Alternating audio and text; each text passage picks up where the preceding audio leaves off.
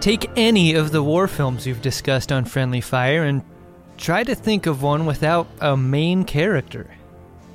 A film purely focused on the macro, on war itself. Documentaries excluded, of course. Isn't it strange that for all the shapes and sizes that war can take, and in all the places a war can exist, a war film story is inextricably united with a warrior proxy? You would think, and I would think, that the concept of war is so rich, and its themes so powerful, that a storyteller would never need a crutch like a lowly person to help tell the story. Get some model airplanes and submarines and blow up a couple of airplane hangars, get yourself a powerful voiceover, and you're done. I did this literally every weekend from the age of 8 to 14.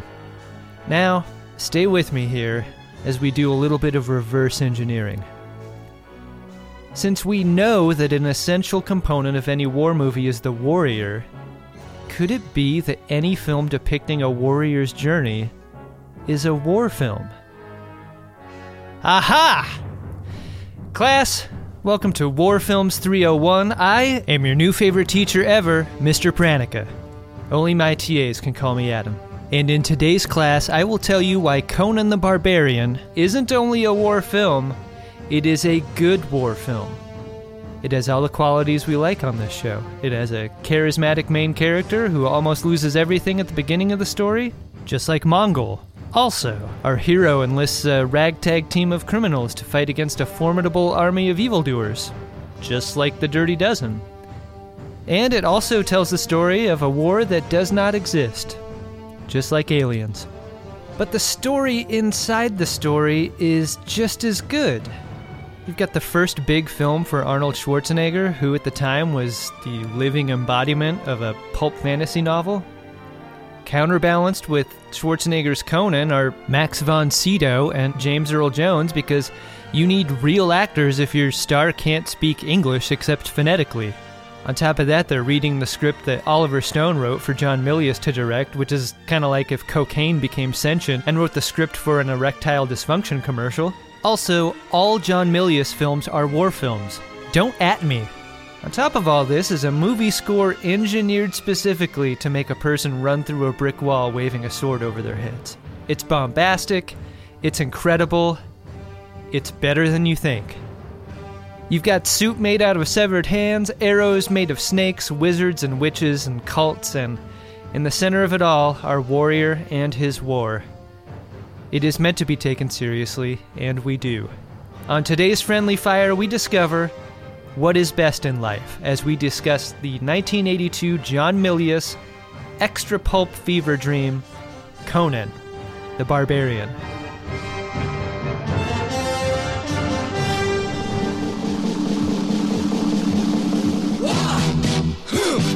Yeah. What is it good for? Absolutely nothing. Yeah. What is it good for? Absolutely nothing. Say it again, y'all. Welcome to Friendly Fire, the war movie podcast that is better than being crucified on the tree of woe, but only slightly. I'm Ben Harrison, and I don't know why we watched this movie. I'm Adam Pranica, and I will try to defend why we did. I'm John Roderick, and I am literally the tree of woe. Okay, Adam, the floor is yours. You know that tree was on a Lazy Susan so that it would always face the same part of the sun so that the shadows would be consistent during their entire shoot day? Oh, that's great. Why don't more movies think to do stuff like that? Got to put the trees on the Lazy Susans. They're like, oh, it's, you know, we only have 30 minutes, we can shoot this, and then we have to start over again tomorrow. Yeah. No, put the tree on a Lazy Susan. That's the answer? My reaction to that? Whoa. Yeah, so you're going to have to do a lot of talking this episode, Adam. I know that you're not used to that, but... It's not my job to defend a film's inclusion on the list, is it? I don't think it's anyone's job to do that. You just said that that's what you were going to do, though. Well, I mean, that was a joke. Oh. I'm not going to do that. You didn't telegraph the joke with your normal, like, quiet smiling. Yeah. So maybe we pick that up when we get to the segment toward the end of the show. Was this a war film? Sure. It seems like that is increasingly becoming a segment on this show. We could probably apply it even to movies that are maybe more obviously a war movie. Yeah. Is this a war movie? What are the qualities that make it one? I mean, there are scenes that mimic scenes in other films we've watched, like the attack on the village at the beginning reminded me a little bit of Braveheart. Mm-hmm. You know, a lot of dropping of torches into thatch roofs. There's definitely some gladiator stuff here, although I think we would have to argue whether or not the movie Gladiator was a war movie. There's some soldiers that get sliced. A lot of blood flies around.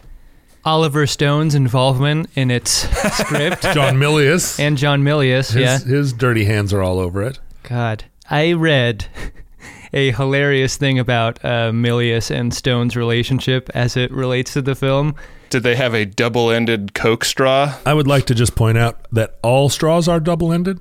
I guess so, yeah. So it'd have to be... It's the rear view mirror thing. It'd have to be a Y-shaped That's pretty profound. straw. Y-shaped straw. No, I'm saying that the Coke is just going from nasal chamber to nasal chamber. Oh. Where did the Coke originate? That's a question for the ages. Have you any idea what the street value of this mountain is? The first script that Stone submitted would have been 4 hours long and would have ended with Conan fighting 10,000 post-apocalyptic mutants.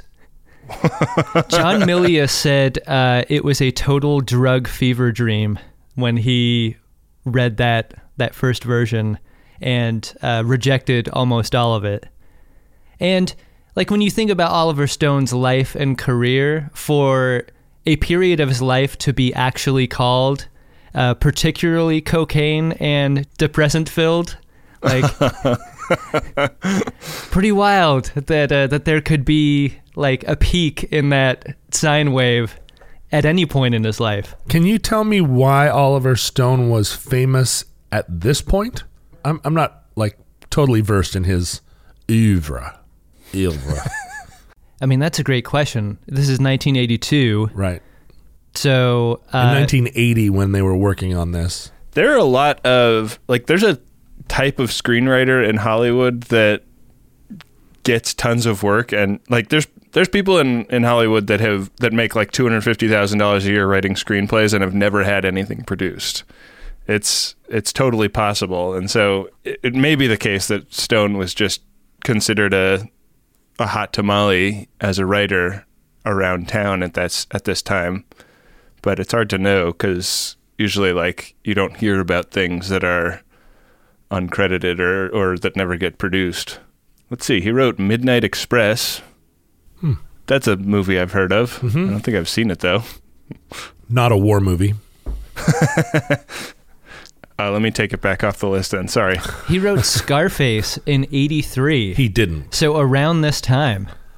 Wow. Well, they say write what you know. And clearly that's what he did. Well, Scarface, also not a war movie, but I would, I'd hear Adam's argument for it. Anyway, here we are at Conan.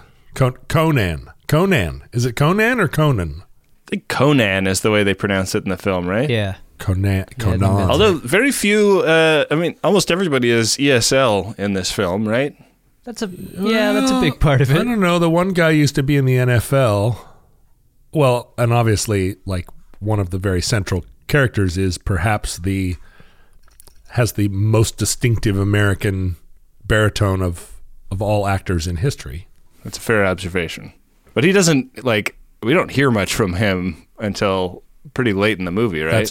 That's true. Yeah, but we meet James Earl Jones in the beginning. He doesn't talk much at the beginning. Yeah. Or if at all. He sure does talk with his eyes, though. Well, nobody talks. I think to your point, Ben, there's not a lot of talking. What the longest monologue is, I guess Conan's dad tells him the riddle of the Sphinx. And then the strange like sex harpy who is living in the canyon. Right. Yeah. Right. Gives some weird speeches and before she turns into a screaming ball of fire. My wife declined to watch this movie with me, so I had to sit there in shame and watch it by myself while she sat in the other room reading a book or something. She just happened to walk through the room when that sex harpy scene was happening. And just shook her head, and I wanted to crawl out of my own skin. You were like, "No, baby, no." There was the whole first part of the movie. It was hardly any girls in ripped bodices. Boy, whatever Conan was doing in that scene was really working. It was causing her to really method act. The number of women that I've turned into balls of pure energy. Not a long list. Sorry. Longer or shorter than the list of women John has thrown into open flame. God. Right into the fireplace. That was a briar patch for her. She seemed to really like it in there. Well, let me say that I never saw this film in 1982. And at first, I spent the first half of the film wondering when Skeletor was going to arrive. And I still don't understand where Skeletor fits into it. I thought that Grace Jones was in this movie, and I thought that there were some other... I thought this was like a Beyond Thunderdome situation, but I have a very clear picture of Conan. I'm saying Conan because I'm a little bit scalded from being yelled at for saying Ran so many times when we reviewed the movie Ran. Oh, really? Yeah. I didn't get yelled at. I feel like I called it Ran plenty of times. Well, you did, but you and I both called it Ran. I think the consensus on the internet is that Adam said Ron and that you and I, Ben, said Ran. But I got yelled at in my own home about it. Where my children play with their toys. Wow. I got yelled at for saying, I forget what the right one is and the wrong one. So I don't know. I don't want to say Conan the wrong way. Grace Jones is in the sequel to this film, which I watched the trailer of this morning. It has the most 1984 pitch of any movie trailer I've ever seen. It's like, Conan crushed his enemies and stole all the jewels from the kings. But he also really killed it at the box office. So this summer... I think the reason I didn't see this movie in its time, and this is an era-specific thing that I don't know if you guys... Definitely Ben's not in this, and Adam, you may also be too young for it, but in the 70s, there was this whole genre of pulp magazines, pulp science fiction magazines, that had these Renato Casaro drawings on them. And they were an extension of the 60s fantasy novels that had this same imagery, where there was like a 3/4 naked girl. She maybe was riding a dragon. Maybe there was some big muscle hero with a helmet with horns on it. And the sword usually was a dragon, I think. And she was generally kind of like at his feet, clutching his ankle, and it produced this genre of magazine, and it felt like an extension of superhero stuff, except way more sex driven. And then that kind of morphed into like heavy metal magazine. Yeah, and I was not into that stuff for whatever reason, because I didn't like superhero comics when I was younger, and I just wasn't into this boobs and dragons thing. and I liked the movie Heavy Metal a lot, but when I would try and read heavy metal comics, I don't know, I just got embarrassed. I was headed in that National Lampoon direction, and like the sword, and I didn't mind swords if there were elves. But swords just as a thing, like as like a penis extender. Anyway, so Conan came out, and it just went right past me. And I think anybody that liked Conan, they would have socially been in a different group in high school. But watching it this time, I am embarrassed to say that I wish I'd watched it in 82. I was weirdly charmed by it, which is absolutely the last thing I expected to feel about this this weird, like strange Leni Riefenstahl movie that this thing is. Like, but it was like, it wasn't terrible. I am so perplexed to be the lone detractor on this episode. This is not the role I usually play on Friendly Fire. Oh, well, like, give me time, but just right out of the gate, I thought that within 5 minutes I would be like, this is just a codpiece fetish film. But there was, it's like, it's framed as an epic. Yeah. It wasn't as dumb as I expected. The supernatural stuff only appears a couple of times. It's never explained within the cosmology of the universe. Yeah. It seems like a lot of it is just like, oh, these are the barbarians, right? These are the Germans that were in contact with the Romans in Zero. Like, I was willing to, and you see like the cons, and it's almost it's in that Game of Thrones alternate universe where it feels like you're recognizing historical groups of people. Yeah, the things that they've kind of cherry picked from history. The comparisons to Mongol are very obvious. Yeah. Right. Yeah. And so I was burbling along until like Sex Harpy flew into the fire, and I don't know what she was turning into at that point, some kind of demon, but they continued to have sex. I'm not sure what her motivation was. And then when James Earl Jones turned into a snake, it was like, all right. I mean, if you're like the chief baddie and you turn into a snake, I'm not sure you do that just to escape through a hole.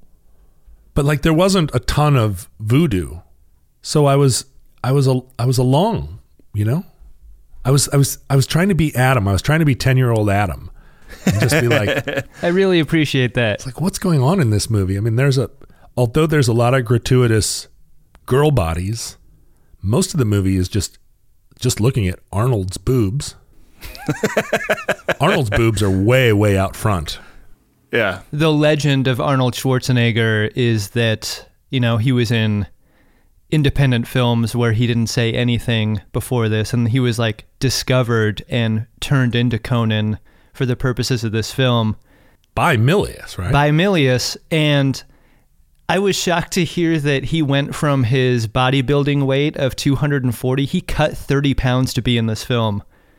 And you look at him in this film, and I cannot imagine 30 more pounds on that frame. He is as ripped as anyone has ever been in any film. What is it you seek? A standard. If we're talking about the nudity of this film, the partial nudity of it, I feel like it's fairly even-handed between the genders.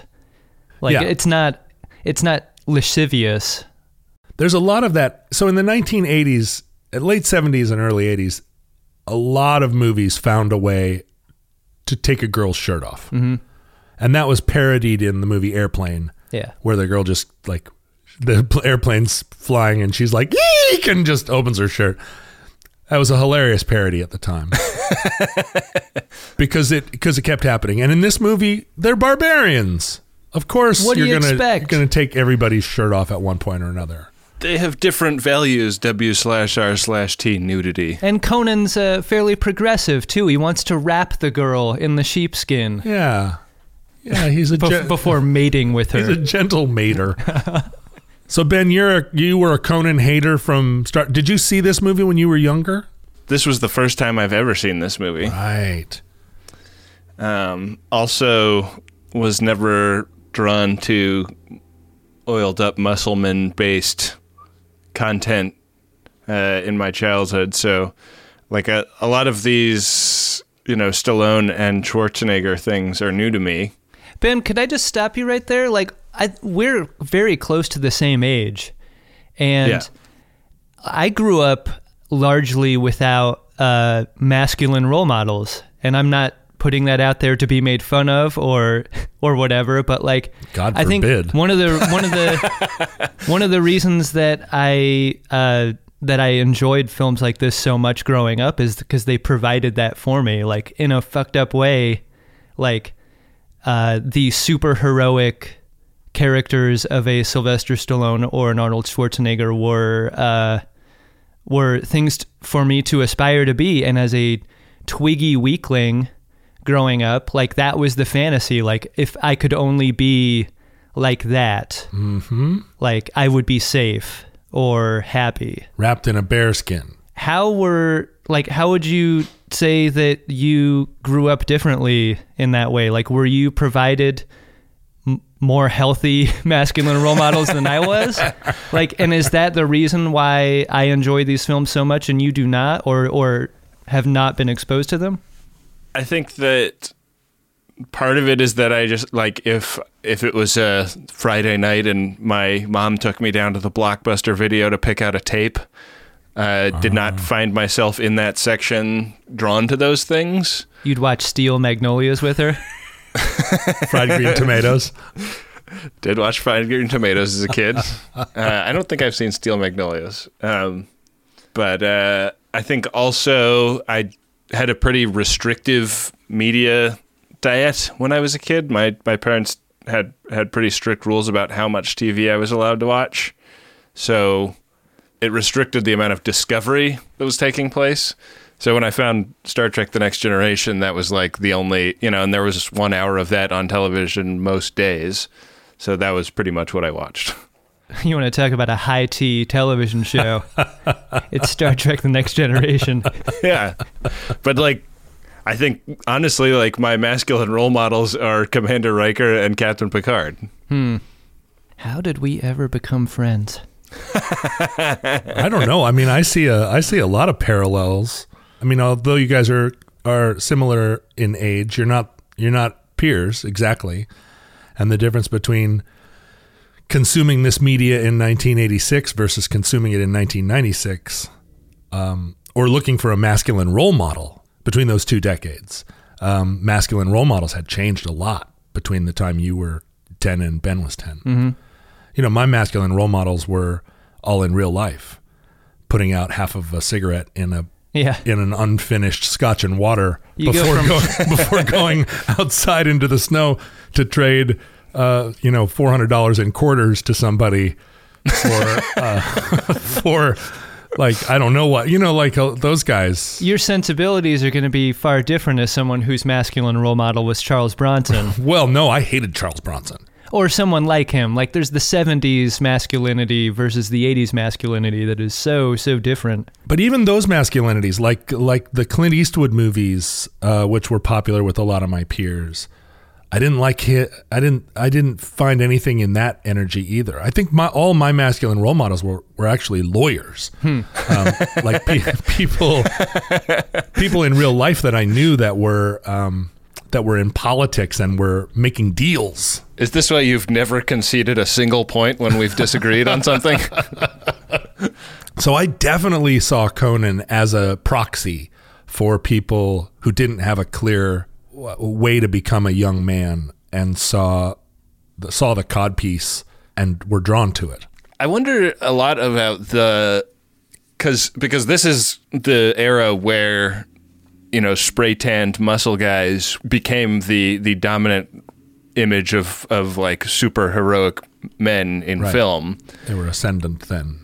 Like, and I don't get the sense from women and gay men that I know that that's like a particularly attractive look to them. I think that this is an image for straight men. For sure. Which is, it's so sexual.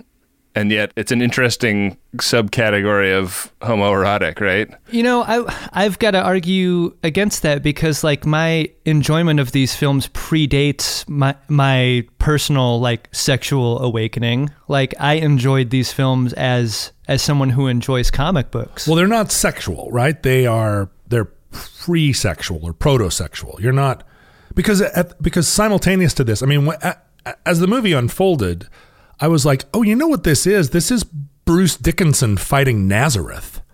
Because Bruce Dickinson was wearing exactly those same studded wristbands. And the other dudes, I mean, I swear to God, they looked like a muscular Nazareth, or they looked like, except because they had the same haircuts and they had that Danish, like, leather look that was happening simultaneously to this. And I think it was just culture wide. If you were a teen or preteen boy, you were given a lot of this imagery then, because it was like 1978 were the malaise years, right? Jimmy Carter was our president. We felt ineffectual. We felt, I'm making a sweeping generalization about what it felt like to be American then, but this movie came out right at the early days of the Reagan administration, where we were starting to rattle our sabers again. And this kind of muscly, super capable, dumb dad.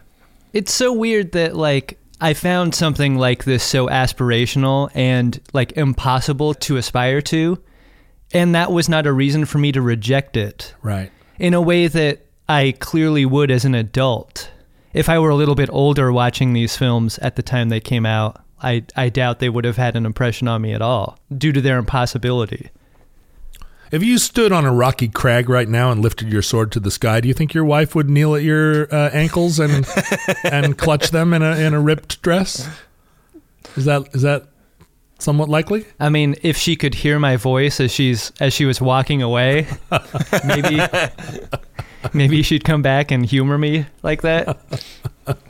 That would be really sweet of her. We should set that up for your birthday or something.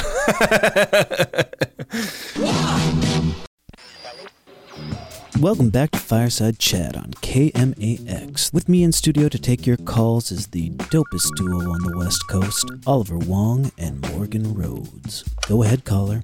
Hey, I'm looking for a music podcast that's insightful and thoughtful, but like also helps me discover artists and albums that I've never heard of. Yeah, man. Sounds like you need to listen to Heat Rocks. Every week, myself, and I'm Morgan Rhodes, and my co-host here, Oliver Wong, talk to influential guests about a canonical album that has changed their lives. Guests like Moby, Open Mike Eagle, talk about albums by Prince, Joni Mitchell, and so much more.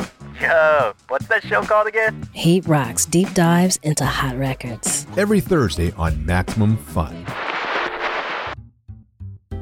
Hi, I'm Renee Colbert. I'm Alexis Preston. And we're the hosts of the smash hit podcast, Can I Pet Your Dog? Now, Alexis. Yes. We got big news. Uh-oh. Since last we did a promo, our dogs have become famous. World famous. Like... Stars on the Hollywood Walk of Fame. Second big news. Mm-hmm. The reviews are in. Mm-hmm. Take yourself to Apple Podcasts. You know what you're going to hear? We're happy. It's true. We're a delight. A great distraction from the world. I like that part a lot. So if that's what you guys are looking for, you got to check out our show. But what else can they expect? We've got dog tech, dog news, celebrities with their dogs, all dog things. All the dog things. So if that interests you, well, get yourself on over to Maximum Fun every Tuesday.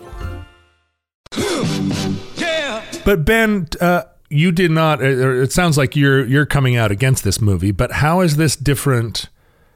How is this different from a Marvel movie or a Rambo movie? It has a lot of the same elements, and I think those elements, in a lot of cases, are pretty well done, given how bad it could be. Oh yeah, I just watched. There's a new Mystery Science Theater 3000 series on Netflix, and they have a movie that came out right around this same time that has like almost exactly the same premise, but is super badly done. Having just seen that and seen them, dunk relentlessly on it, it is. I will concede that this is super well done for what it is, and like I was genuinely surprised when he got to the Thulsa Doom compound toward the middle of the film, and James Earl Jones' character wound up actually being like a pretty interesting villain. He had like an ethos and attempted to pitch Conan on it, which was not something I saw coming. He had that cult leader charisma. Yeah. So effective. He was a snake, dudes. Yeah. But he had figured out how to be a snake. I don't know how you do that, but the second he hears Conan say that you killed my mom and dad, he takes an angle with it and says, I made you what you are. If you weren't driven by this feeling of vengeance, you wouldn't be anything. And that's a pretty interesting take, Yes, you're right. And it's interesting that it's not persuasive to Conan. Yeah, Conan is dumb. James Earl Jones is very confident, even at the end of the movie, where he's like, you can't kill me. I'm your dad. I guess he hadn't read all of the world literature where the central plot is that the son kills the dad.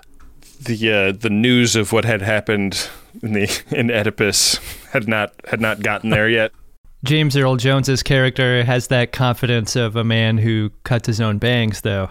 Boy, that that wig, those choices. Yeah. I mean, it's so silly. You can tell he's depressed.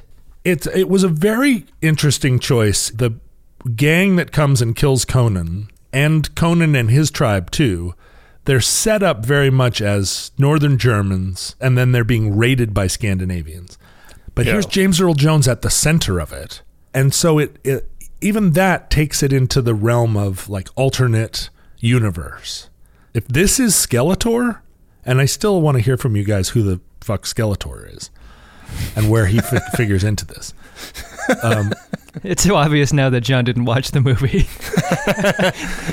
No, I can see the reflection in his glasses of him watching it right now. Isn't Skeletor from He-Man? Oh, He-Man. Who is He-Man? It's a different muscly swordman. Dolph Lundgren. Is He-Man and Conan do not share a universe? They are not canonically related. Thank you. Yeah. That clears up a lot. I think they share an ethos. Is there a Snake Man in He-Man? Does He-Man have a Snake Man? You are asking the wrong dude about He-Man. I don't know shit about He-Man. He-Man's one of those ones where they invented toys and then they invented a show to go with it. Oh. So like there might be a Snake Man because they were like, what if there was a Snake Man toy? When you were in high school, Adam, and you had problems at school, did you come back and ask your He-Man doll like for advice? He-Man, what do I do? No, that wasn't me. Stroke his codpiece. No, I'd stay in the band room until all the buses had left. It would be funny if it weren't so true. This has all been very confessional for me. Yeah, no, it feels good. I feel this like is a very special episode of Friendly Fire. I feel like we're really making progress. I'm on he-man.org, and there is a character called Snakeface, most gruesome of the snake men. Okay. And he's a muscly green guy who has snakes coming out of all the orifices in his head, and he has like a club that has a snake wrapped around it. Now, why is He-Man a .org? Because, they didn't do this for profit. They did it for the right reasons, John. Wow. Because you can also get on a bone marrow donation list for people who enjoy 80s muscle cartoons. Yeah, this stuff all does kind of run together in my mind. I'm kind of there with you, John. But so anyway, James Earl Jones appearing as the main heavy here, we kind of see like Conan's main pal in the movie appears to be a Mongol or someone from the steppes. He's based on, Subotai is actually the name of a general of Genghis Khan's. I was prepared to accept that as like something that could have happened. Some Germanic dude that went up the Volga River all the way and met like a straggler, some thief straggler that was chained outside of a sex harpy's mound. And then they meet... Yeah, Valeria makes 3. Then they meet Valeria, the 6-foot-tall thief. I love their reason for being friends. Like, they just want to knock over castles and steal jewels together. And they have all these compatible skills. I kept thinking, there is no honor among thieves, Conan, remember? But then I'm proved wrong. Yeah, they turn around and go back for each other over and over again in this film. She wasn't just in it for the gems. Mm-hmm. Which I think, again, like as a young person, that would be reassuring. Mm-hmm. I mean, I never imagined that any of my girlfriends were Valkyrie, really. I always thought of them more as golems, but definitely would come back and wreak some vengeance. Yeah. I don't mean golems like from Lord of the Rings. I mean golems like from the Synagogue of Prague. Like clay monsters with the wrong symbols written on their heads. Yeah. Grant me revenge. I wanted to talk to you guys about a goof that an eagle-eyed nerd on the internet spotted in this film. When Conan is being chased by dogs, at least 2 of them are German Shepherds. This breed was not created until the 1890s. How about that? What do you know? Yeah. fairly modern breed of dog. I thought that they were just supposed to be wolves, and I also understood the pelts that he was wearing in the next scene to be all of the wolves that he was being chased by. That was a killer little laugh moment. They didn't shove it down your throat. It was there for you to notice if you noticed it and not if you didn't. Yeah. Not many animal husbandry pedants so far in the run of the show. It's nice to see. I mean, for as many good sequences featuring animal attack, there is also the one notably bad sequence with the animatronic vulture. That was pretty bad. Yeah. I mean, there's the other scene where he punches a camel out. Yeah. That's fun. That was pretty good, though. Yeah. But yeah, the animatronic vulture's pretty sad. I would have thought, like, on paper that this film would be very dark, especially with its relationship to the occult. But there are a lot of fun scenes in this film, and that's one of them. The scene where Subutai and Conan do drugs together and are just like wandering through town punching camels and staggering. Like, and having they were Subutai was like throwing some shade on all the fortune tellers. Yeah. Yeah, that was fun. How about 2 snakes? What was the most fun part for you, Ben? When it was over. Oh. No, I mean, that is some cold water. I don't know. Like, I don't know what it is about me that's like a little bit incompatible with this kind of thing. Do you think someone is either a science fiction fantasy person or a sword and loincloth fantasy person, and it's rare to be both? Like, are you just a person who is future fantasy, and that's a reason why you can't get with a film like this? I had friends growing up that were interested in playing with cowboy toys, and I never understood any of the appeal of cowboy toys either. So it could be something like that. What were the little gunfighter toys that you were allowed to play with, if any? Or were you just given like... All of his action figures had little tennis rackets.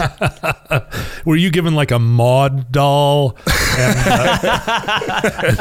told to enact your favorite scenes? I had Harold and Maude, yeah. No, I had... the other Maude. Oh, the other Maude. The Golden Girls Maude. Yeah, you were given Golden Girls figurines and like... I had the Golden Girls action playset with kung fu. His Blanche would always stay fully clothed. I had Ninja Turtle toys when I was a little kid, and then when Jurassic Park came out, I made a radical shift to collecting those. And I had dinosaurs. Yeah, and I had like space themed Lego sets, but I never wanted any of the pirate themed Lego sets. Right. Did your space themed Lego sets, did you go pew pew? I mean, did they shoot each other? I think sometimes. I mean, I definitely, made a big go of exploring the ice planet with them when I was like visiting my grandfather in New York and it snowed. I mean, they were exploring the ice planet, but they weren't conquering it or shooting bad ice monsters. Or having sex with each other. Not really. And I don't know if that's a function of that there weren't monster figurines among the sets that I had, or that wasn't, the place my imagination naturally went. So not a lot of violence in your childhood. In terms of, I don't strongly discouraged by my parents. I don't mean emotional violence, as they said. You are ineffective in your protest against the patriarchy. I mean actual violence. How about lightsabers? Were you bullied in a way that I often was? No, but I went to schools that were full of people that were like me. So, because I feel like obviously. My enjoyment of these was a response to my circumstances, and it's interesting that our circumstances growing up being so different resulted in such different interests. It's hard to disentangle, I don't have any way of like changing any of the variables and knowing what the different result would be. Right, if you could move this slider up and that slider down. Yeah. I mean, it's interesting, Ben, because you are the product of, I think, what was happening culturally, an attempt to build a new man in American leftist culture. Absolutely. I had a baby doll in my room that was supplied by my mother on the logic of we will supply toys of the various genders and let him pick whatever he wants to play with. Right, to create a nurturing future man. Yeah, and I did get made fun of for having that baby doll by kids that would come over to play. I can't imagine. But I wouldn't say it rose to bullying. Well, I finally caught you in a lie, Ben. What kids came over to play? I mean, they didn't come over again. My mom was a first generation feminist. Yeah, my mom is definitely second wave. Second, right. And as a first generation feminist, tried very much to keep guns out of my hand. And she said she just couldn't. Every stick I picked up off the ground became a gun. Right. And partly it's because Vietnam was on the television. Yeah. And my dad was a World War II veteran. And on TV, it was war movie, war movie, war movie. So she couldn't keep guns out of my hands and eventually just surrendered to the fact that guns were what little boys did. Yeah, I eventually successfully petitioned to have the baby doll removed from my room. Uh-huh. Did you write up a petition, an actual petition? Yeah, I nailed 95 theses to my parents' bedroom door. You had a mimeograph machine in the garage, right? You printed them off. Yeah, well, I was publishing the family newspaper at the time, and there was a pro and con op-ed section. But like, I played Cowboys, I played Starsky and Hutch, I played we played Vietnam and we played World War II almost exclusively. We were not, if you were exploring, it was only exploring to find Nazis to murder. If there were dinosaurs, I wish you had found and murdered more of them. If there were dinosaurs, they were generally Nazi experiments gone wrong. Wow. Das Ankylosaur. Yeah. Right. Ankylosaur. I mean, there was almost no childhood problem that could not be solved by the application of bullets. And so that was not, so swords, I wasn't especially interested in swords. Yeah. I was interested in swords in service of completing my Ninja Turtle costume, but then I didn't actually want to like wave them around and hit things with them. Wow. Yeah. It was an aesthetic. You're a peaceful swordsman. Yeah, I was you're actually a target shooter. You're not I was trying to use them for plowshares, but they're just pieces of plastic. So. Right, you pound them down into plastic plowshares. The vacant lot 2 doors down. I wasn't actually able to cultivate much. Ben's out with the other little preteen boys, going, "Come on, let's sow the fields. We'll I'm making my own manure." We'll feed so many families. Come on, you guys. When I was in middle school for like a year, we discovered that there was like a hill in the schoolyard that had clay in it, and we excavated clay during like recess and lunch and built a village out of clay on the hillside. A peaceful village. Yeah. No like battlements, no defenses, no earthworks, just like houses and like, stores and things. And no Vikings ever rode down in the village and set all the thatch roofs on fire. No. Wow. Just wasn't a part of the landscape. Well, the world needs tennis coaches too.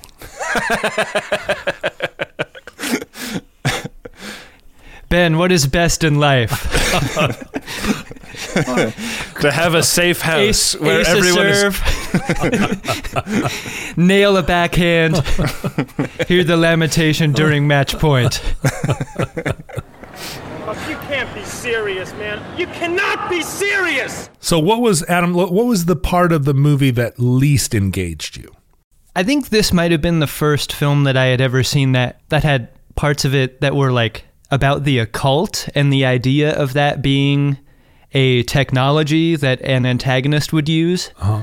Like most of the action and war films that I had seen in my life up until now were just conventionally fought.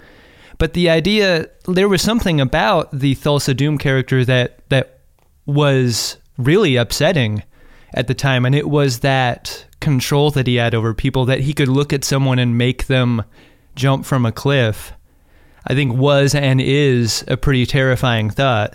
Again, like it felt like just John Milius's intelligence, which you can debate a lot of things about John Milius, but you can't debate his intelligence. And he's putting all this weird stuff in there that is, because, you know, the debate between Conan and his like surfer bro about their gods, where Conan's like, I worship Earth God, and the other guy's like, my God is like the four winds, bro. He's like over your God. And Conan's like, oh, he won debate. Got me in that. Conan's like, I would argue, but I don't give a shit about my God either. Like, but then James Earl Jones is like, watch me assert my occult power. I am like a new kind of religion, and it's sweeping the world, and this is the new threat. It's not an army coming. It's this, like, I will steal your sons and daughters by offering them some strange new religion. I mean, that's a pretty complicated subplot for a loincloth movie. Yeah. And it's a surprising one for Milius to be at the lead of, right? Because like his bugaboo is almost always communism in so many of the things that he's made.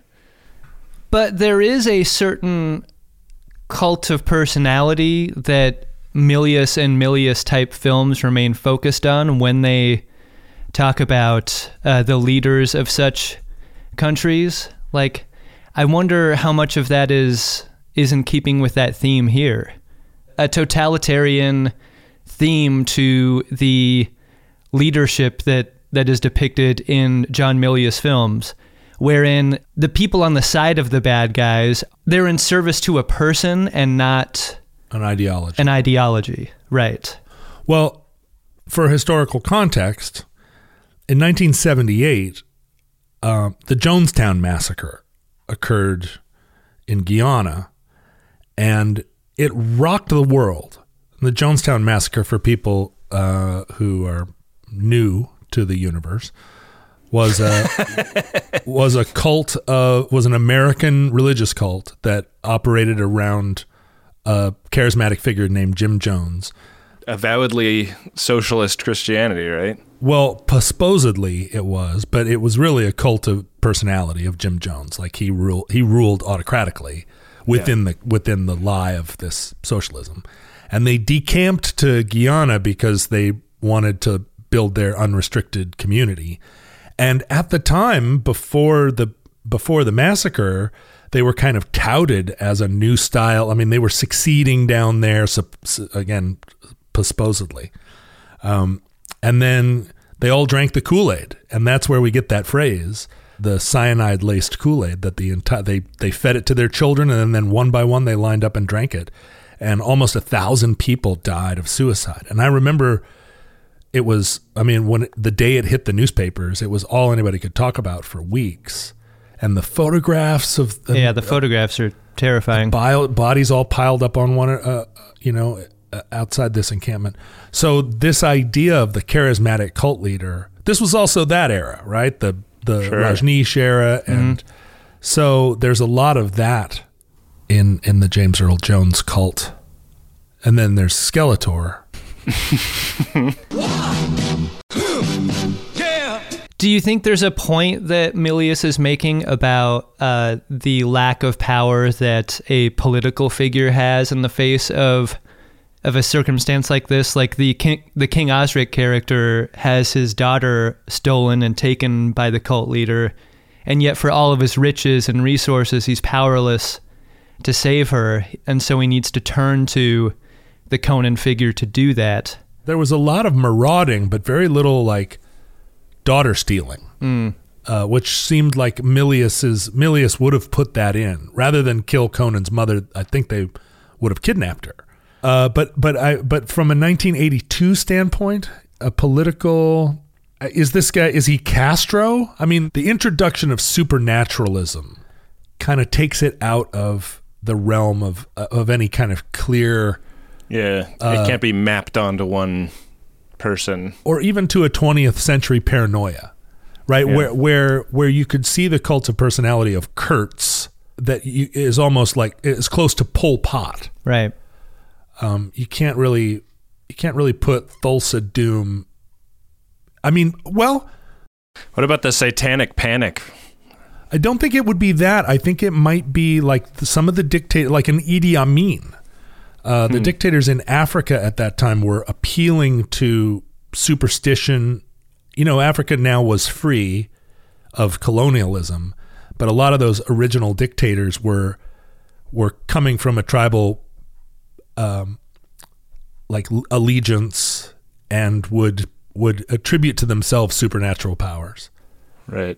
Race is so weird in this movie for so many reasons, because like all of the races that are referenced are made up, and James Earl Jones is black, but he's got straight hair with a weird bowl cut bangs and piercing blue eyes. So I don't think he's being positioned Vikings as black per se, right, in the world of the film. It seems like race means something different in the world of the film too. But Milius is not unconscious of race in his work. No, either is Oliver Stone. Is this just us taking a body of work and through the lens of like retrospect trying to apply what we've learned about these two guys? Well, I think we're asking, is Milius saying something specific that we can decode here? Yeah. And if he is, I feel like it is a little obscure. It's playing on a lot of fears in the 1970s and early 80s. Fears about a whole host of new enemies or new threats to civilization that didn't exist in the 50s and came up. You know, Manson, right, is at the head devil of this. worship. Yeah. And these are still contemporary fears. Manson was not that long ago in this universe. I think it's really diffuse and has a lot more to do with how this movie affected Adam as a kid, because it is clearly a response to feminism. I mean, maybe the biggest bugbear is Milius saying we're losing masculinity in American culture at this time, and Bella Abzug and a young Hillary Clinton are going to Yale, goddammit. And what we need is, you know, the strong female character in this movie is a sword-wielding thief, but we definitely see her boobs. and that's crucial. And at no point in the 70s did we see Bella Abzug's boobs.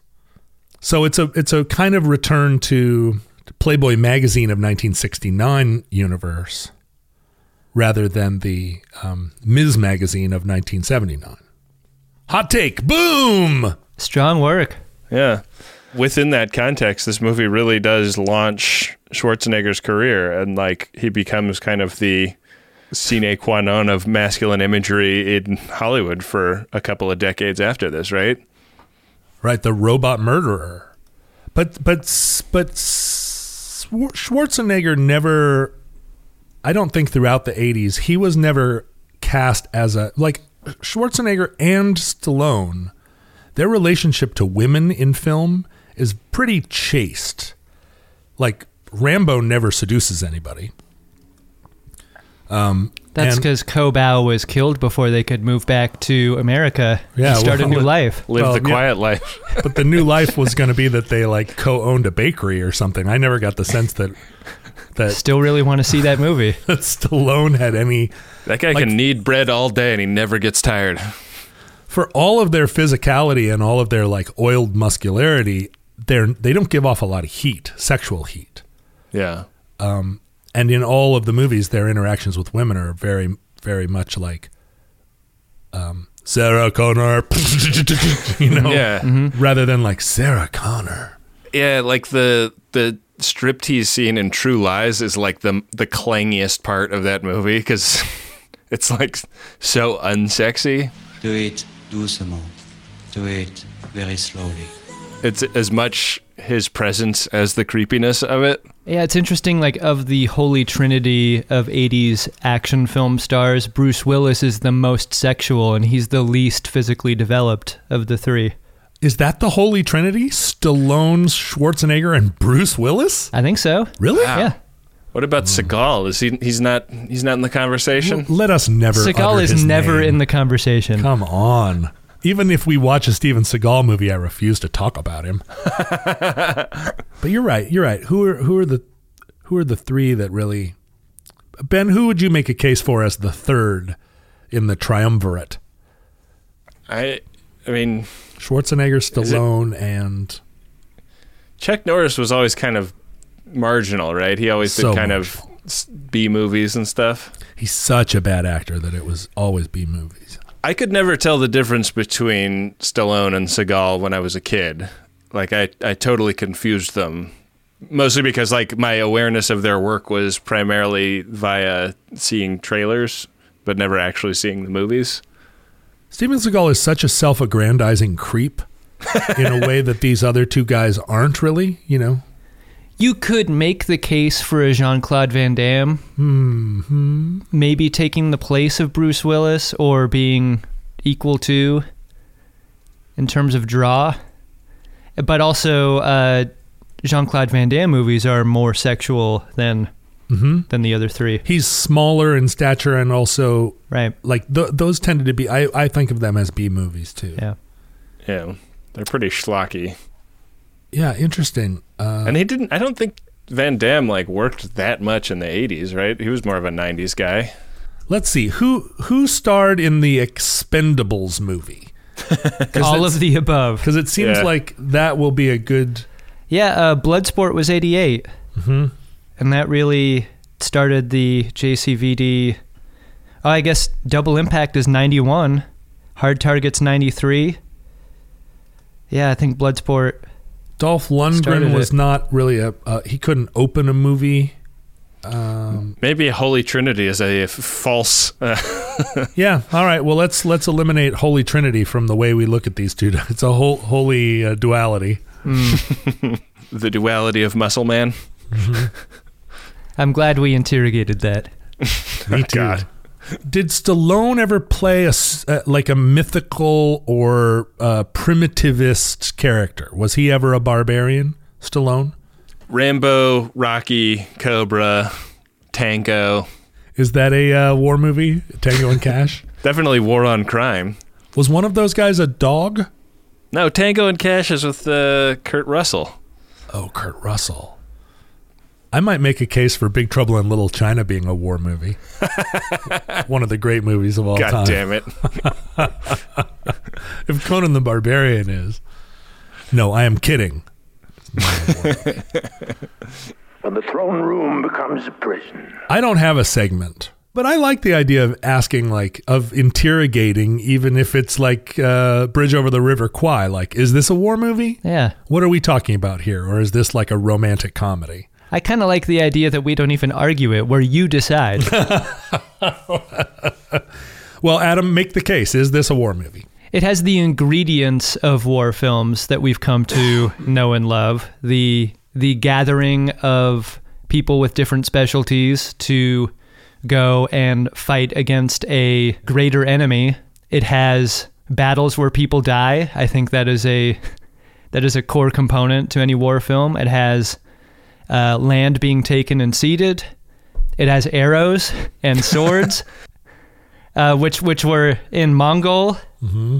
I read a pretty amazing bit of trivia about the scene where he's fighting the giant rubber snake, and Subutai shoots the snake with arrows.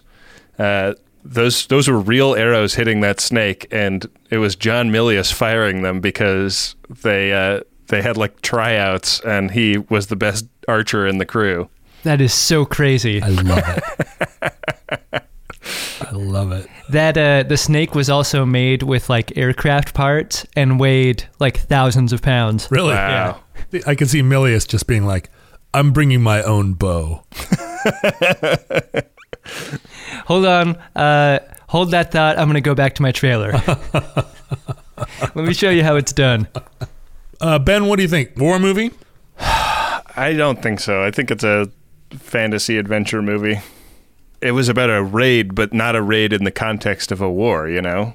Which is what would make a Two Towers film more of a war film than this, for example, even though they both exist in a fantasy space. Right, like there are armies marching on each other in that film, and in this film it is like...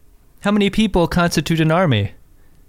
More than 3? Whoa. 1 Conan or 1,000 regular men. Yeah.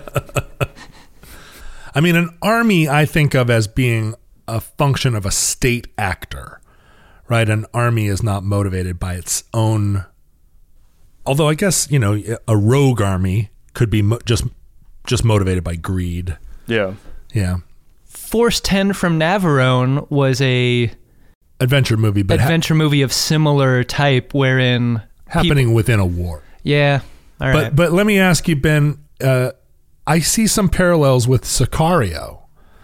Sicario was a raid, happening within the context of a sort of amorphous war, but ultimately the raid was revealed to be a revenge mission. I would make the case for that being on the list, though, because like that is a war that is discussed as a war in modern context. You know, like we called a war at least. I mean, like the way it is talked about is as a war, and I think it's worth asking whether it's a war or not just because of that. You know, but talking about it as a war is a propaganda function as much as it is like a description of reality. Absolutely. But you're right, that's worthy of discussion. And in this context, what's the war? It's the war between traditional sort of kings and feudalism versus... It's the divine right of kings versus the self-declared cult leader. Right, the new steel versus magic. Oh, steel versus magic. Well, it's steel versus flesh, right? Mm-hmm. He doesn't even make the case for magic. He makes the case for emotional mind control. Yeah. Yeah, I'm going to have to come down on the side of it not being a war, though, more of a like a German, a Mongol, a camel, an Amazon, all on a walk into a bar. Right. but on a Panama. quest. It's a quest. It's a quest movie. Yeah. But there are enough war scenes in here that I can see how it was included. And also, you know, it's part of Adam's canon. I don't feel bad about having reviewed it with you guys, though. I'm not trying to dunk on that, and I feel like we had a pretty enriching conversation about it. Yeah, I think so too. There was a version of this film that began with the end scene, with old Conan on the throne as king, as a, let me tell you about a time that this guy fought for the throne. And then we go back in time to the beginning of the film, and they finally moved it to the end, I think, in a way that doesn't make the case for this biographer in as strong of a way, in a way that I think we're asking for. I have to say that the credit sequence with old Conan sitting on the throne was tantalizing. I wanted so much to have a movie that starts with like Conan as king. Mm-hmm. I loved him with a beard and sitting on that throne, and you could see the weight of rulership weighing heavy on his brow. I was like, no more swords and sorcery. I want a politics movie starring Conan. Right. That's almost an argument for this being a war film, that he eventually takes a throne somewhere. It's too bad that we don't get that kind of film in this series ever, especially with who's involved. Well, all the films that I've ever done have been personal films. For every film on Friendly Fire, I come up with a special and customized rating system based on an object or an idea that I come across in the film that we've just reviewed. As a child, and I'm comfortable with calling myself that, the first time that I saw this film, there was one image that was the most haunting, the thing that I never forgot about this film, ever. And this is a film that shows women jumping off of cliffs of their own volition. It's a film that shows a man turning into a snake This is a film that shows a giant snake being decapitated. All of those images fail in the face of a scene that happens near the very end. It's the cannibal sex orgy scene. Oh, yeah. And there's a soup being made out of the strung up bodies of people. It's got a green broth. Soup full of hands. And it has hands in it. And those hands were something that I never forgot. If you're just designing what a cannibal soup looks like and the body parts that would go in it, for some reason I would never think of the hand as being a component of that. Right, of course not. I wouldn't either. Like you would imagine. There's so much collagen in it. It gives a nice thickness to the broth. It blew my little kid mind to see hands floating in this soup. It's the thing I remember the most about this film. It's probably, John remembers Skeletor being in this film. But I bet you anything you'll never forget hands being in that soup from now on. I won't. It's the thing that makes this film the most memorable to me. You can't easily make the case for this being a war film. I could try to make the case for this being a good film, but even that is exceedingly difficult. I try to give the reviews for these films based not on their quality, obviously, but more than anything if I enjoyed the experience of watching them. Sometimes that doesn't work. Sometimes with the film like Fires on the Plain, I didn't enjoy watching that film, but I loved it and saw its quality. For Conan the Barbarian, I think the inverse kind of plays here. Not a capital G great film, a classic in its own right. I think at the time this film came out, it was not well received, not well reviewed. I think with the benefit of retrospect, we understand that. Well, it was well received in that it made $300 million at the box office. I guess critically is Sure. what I'm going for there. Not many successful sword and loincloth films were ever made. It took 25 years for another good one to be made, and I'm putting good in quotes if you consider Braveheart to be the first one after this that actually worked. For me, it's foundational personally, and it's still fun to watch even now. I'm going to give this film 4 hands, 4 soup hands. 4 Wow. soup hands. What about you, Ben? I was excited to finally watch it because, it's definitely a pretty, it's a zeitgeisty film. I think almost everybody has seen it, and it's something that comes up a lot. And I think if we're talking about it as a movie that is fun to watch, it might work better if there's a nostalgia component at play. And I don't really have that. Like, I don't have, I was born a year after this movie came out, so I don't have the nostalgia component of remembering what it was like at the time, to choose not to see the movie like John did. And I also didn't see it when I was a kid growing up. And so to me, it kind of played as a movie that did better technically at telling this kind of story than it needed to. And, clearly they spent a ton of money making this thing. I mean, building that crazy set for Thulsa Doom to live in. It does clang for me as a story. And I wonder if it is that John Milius idea of masculinity being under siege and wanting to make movies that celebrate a particular concept of masculinity that feels very alien to me.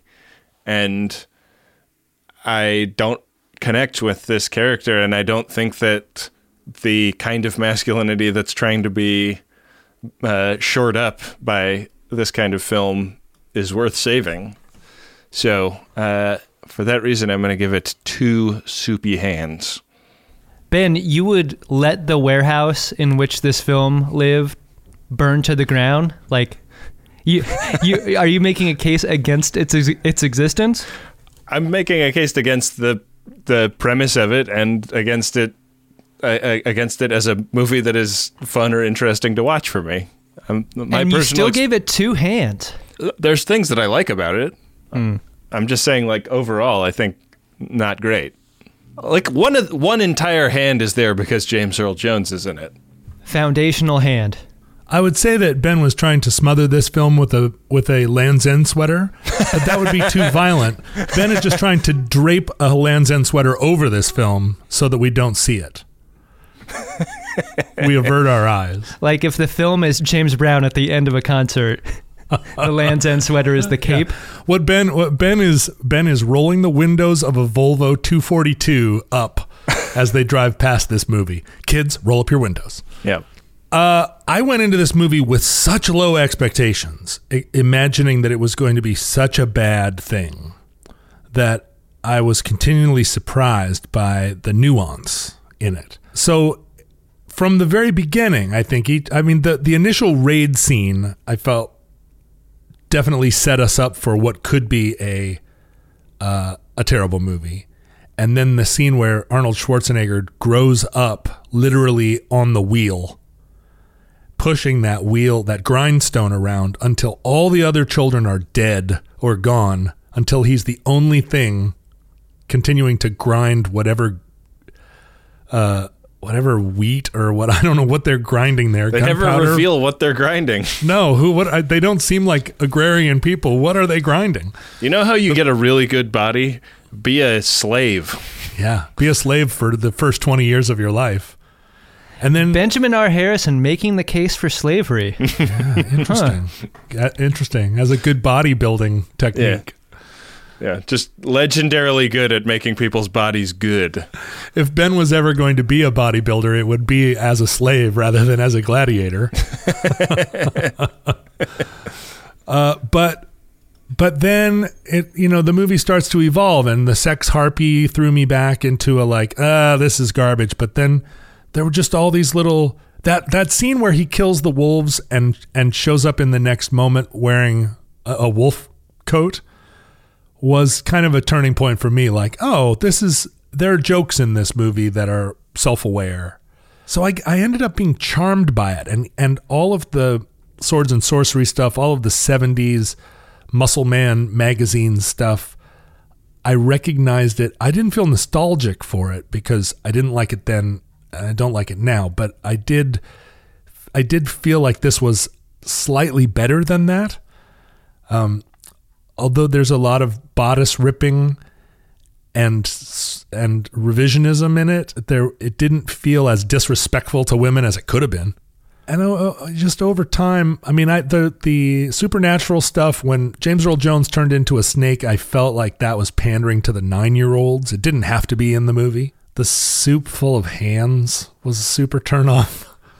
Why is that broth green? It shouldn't be green is the thing. If it's a soup full of hands, it should be a dark... You want a tomato base, don't you? Yeah, it should be a hearty soup. It should be like a wintertime stew. Yeah. Well, tomatoes are a new world food, and they wouldn't have had access to those at this time. Thank you, Ben. Food pedant, Benjamin R. Harrison. Interesting. No German Shepherds and no tomatoes. Yep. But I don't know. I don't think that they would have had access to whatever that was, green tang or... We're clearly talking about a wine reduction then, aren't we? Yeah, right. It wouldn't have been avocados. It wouldn't have been like mom's guacamole. For the record, my mom never made guacamole, not a single time in her life. It was not part of her cuisine. She's from Ohio, and she made a white gravy. But I was not introduced to guacamole until I was in college. Would you dip a chip in white gravy then? Is that how you did snacks? Nachos weren't invented until 1980. What? 1979 or 1980. I had never heard of nachos or seen a nacho. But now you're like one of the world's foremost nacho snobs. Well, I definitely have strong feelings about nachos. But that was, if we consumed chips, it was covered with American cheese. Or I guess cheddar cheese. We weren't monsters.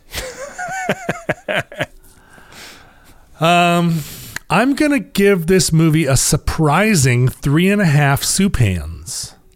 Damn. Wow. Because I didn't feel like it was bad. This movie was so much better than the last Superman movie It was so much better than... if only we graded on a curve based on Superman movies. Yeah.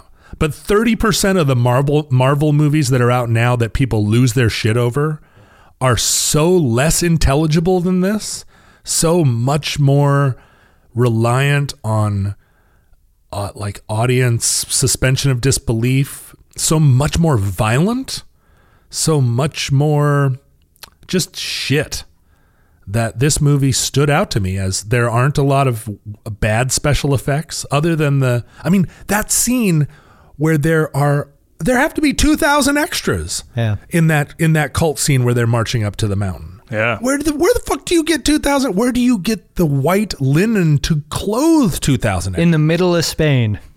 Was this filmed in Spain? Yeah, entirely. Oh, Spain in the late 70s, right? Which is like immediately post-Franco Spain, where everybody's just looking for any kind of work they can get. That one lady was so desperate for work, she jumped off that fucking cliff. But so things like that make it feel like, that Superman movie where he was fighting with, I don't remember what he was fighting with, a space snake or something, some bad guy, and they're punching each other and demolishing proxy Manhattan, and killing hundreds of thousands of incidental people, just as part of a plot where two undefeatables. It was just like, what 3-year-old is this movie appealing to? So anyway, 3.5 bowls of soup hands. All right. Not a war movie, though. But we gave it the friendly fire treatment. If you would like the friendly fire treatment, send a self-addressed stamped envelope. What about your guy, John? Did you have a guy? Yeah, I definitely had a guy. The Bruce Dickinson character, played by Sven Ole Thorsen, who was Denmark's strongest man. Of all the tall people in this movie, he did not stand out as tall, although he's 6'5". Whoa. And doing a little research on him, he has, of all the actors in the universe, he has appeared in more Schwarzenegger movies than anybody else. Schwarzenegger and he are like thick as thieves. Wow. But his whole just like, who is this guy with his 80s metal bangs and his like muscle wristbands and his partnership with Mr. Mustache, the lead singer of Nazareth. I just loved him. I wanted him. He didn't do anything. He never said a word. But I felt of the two of those guys, he had the most sensitivity. And I never really bought him as an evildoer. So he's my guy. My guy's going to be Subutai, the best friend a main character could have in film history. But to just call him a sidekick, I think diminishes him, his relationship or his utility to the story. He saves Conan's ass a couple of times. He does. He also, if you're not going to cut off that snake head, I think his arrows do the job on the giant snake.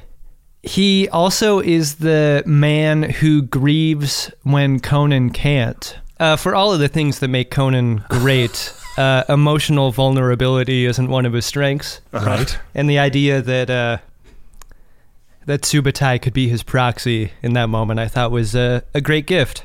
So he's my guy. He was a sweet-natured guy. I also liked him. He's so sweet and yet so capable of violence. Mm-hmm. Well, John stole my guy out from under me, so I'm casting about for a replacement guy. What did you like about that guy? I like that hammer. I felt like there was a lot. Hammer. I think that's like a bad weapon, so you really have to be pretty confident in your capabilities to pick it. And you can see him struggle with it too. Yeah, mm-hmm. It's too big. And he really does get some great bonks in with that thing, bonking some guys on their heads. He does. If you got bonked by that, you would stay bonked. Yeah, that's a permanent bonk. But I'm going to switch over to a different guy. And this is a guy that I'm not sure if he's even ever on screen. Aside from that shot in the end that the Where Are They Now reel rolls over where Conan is sitting on the throne looking super regal and old. There is one kind of stunningly composed shot of him looking super regal, and it's I guess they're like hanging out in a yurt, and it's when he's still a gladiatory slave of some kind, and it's the scene where the guy asked him, what's best in life. When you come into that scene, there's just the kind of ambience of people having conversations before the Mongol guy takes the floor and demands that of Conan. And you just hear somebody say, "My fear is that my sons will never understand me." I remember that too. What too. was that about? And like, it was such a weird. Yeah. I was really sleepy when I watched this movie, and I thought I had imagined it, so I stunned me out of my stupor, and I sat up and rewound it to see if that had actually happened. It seemed so out of place, like somebody being introspective and also emotionally vulnerable in a room like this and at really a time like this. Foregrounded in the sound. Yeah. So I don't know who that guy is, but he's way ahead of his time, and he's my guy. That is a great guy, Ben. It really is. I would like to point out that there was a new Conan movie. Yeah, in 2011. A 2011 Conan the O'Brien, or Conan the O'Brien. Let's just leave it at that. Reboot that was. I wasn't even aware of it until I. Well, last time we watched Amelia's film, we had to watch the reboot. Is that a rule, or can we just pick another movie? I don't think so. I don't want to watch it. I'm not going to advocate for that. It was completely invisible and like an utter flop. So I'm astonished that they would try to reboot this rather than do what we need right now, which is a Schwarzenegger picture of Conan on the throne. Yeah, as King Conan. Like a Game of Thrones style Conan. That third film has been in development hell for decades. Oh, really? Yeah, I mean, there was last news about it in like 2013, but continues not to go anywhere. It's too bad. Well, mark me down as voting for it.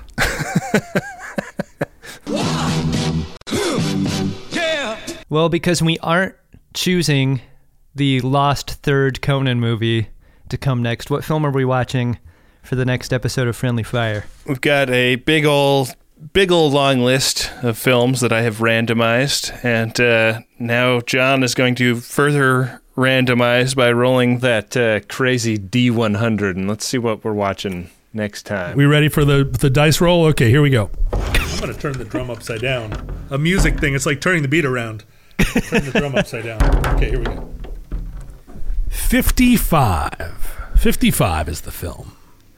55. Oh, man, we are back to Vietnam in the hands of Mr. Oliver Stone. This is a 1993 film called Heaven and Earth. I have not seen. I'm not familiar with it either. I'm reading a little caption about it. During the Vietnam War, a Vietnamese woman struggles hustling on the streets where she comes face to face with those involved in the conflict around her. It's part of his trilogy. Tommy Lee Jones is in this movie. Was this the film that Max Fisher was sending up in his play at the end of Rushmore? I kind of feel like it was. I haven't seen it either.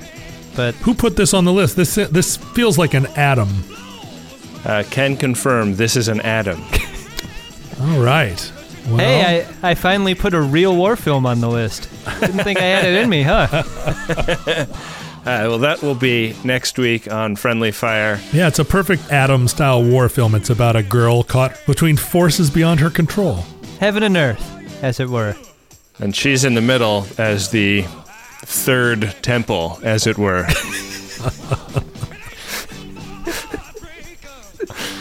That'll be next week. We'll leave it with Rob's from here. So for John Roderick and Adam Pranica, I've been Ben Harrison. To the victor, go the spoiler alerts.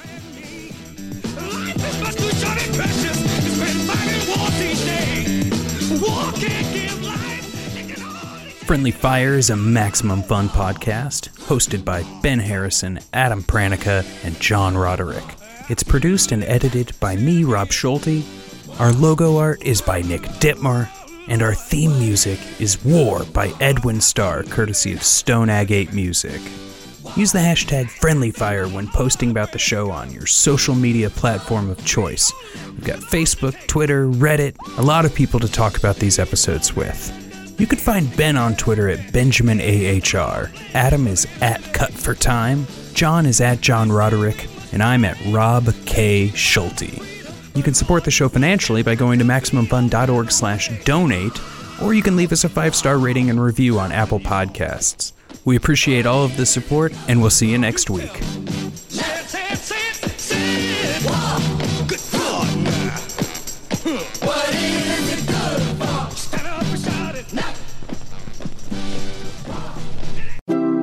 MaximumFun.org. Comedy and culture. Artist owned. Listener supported.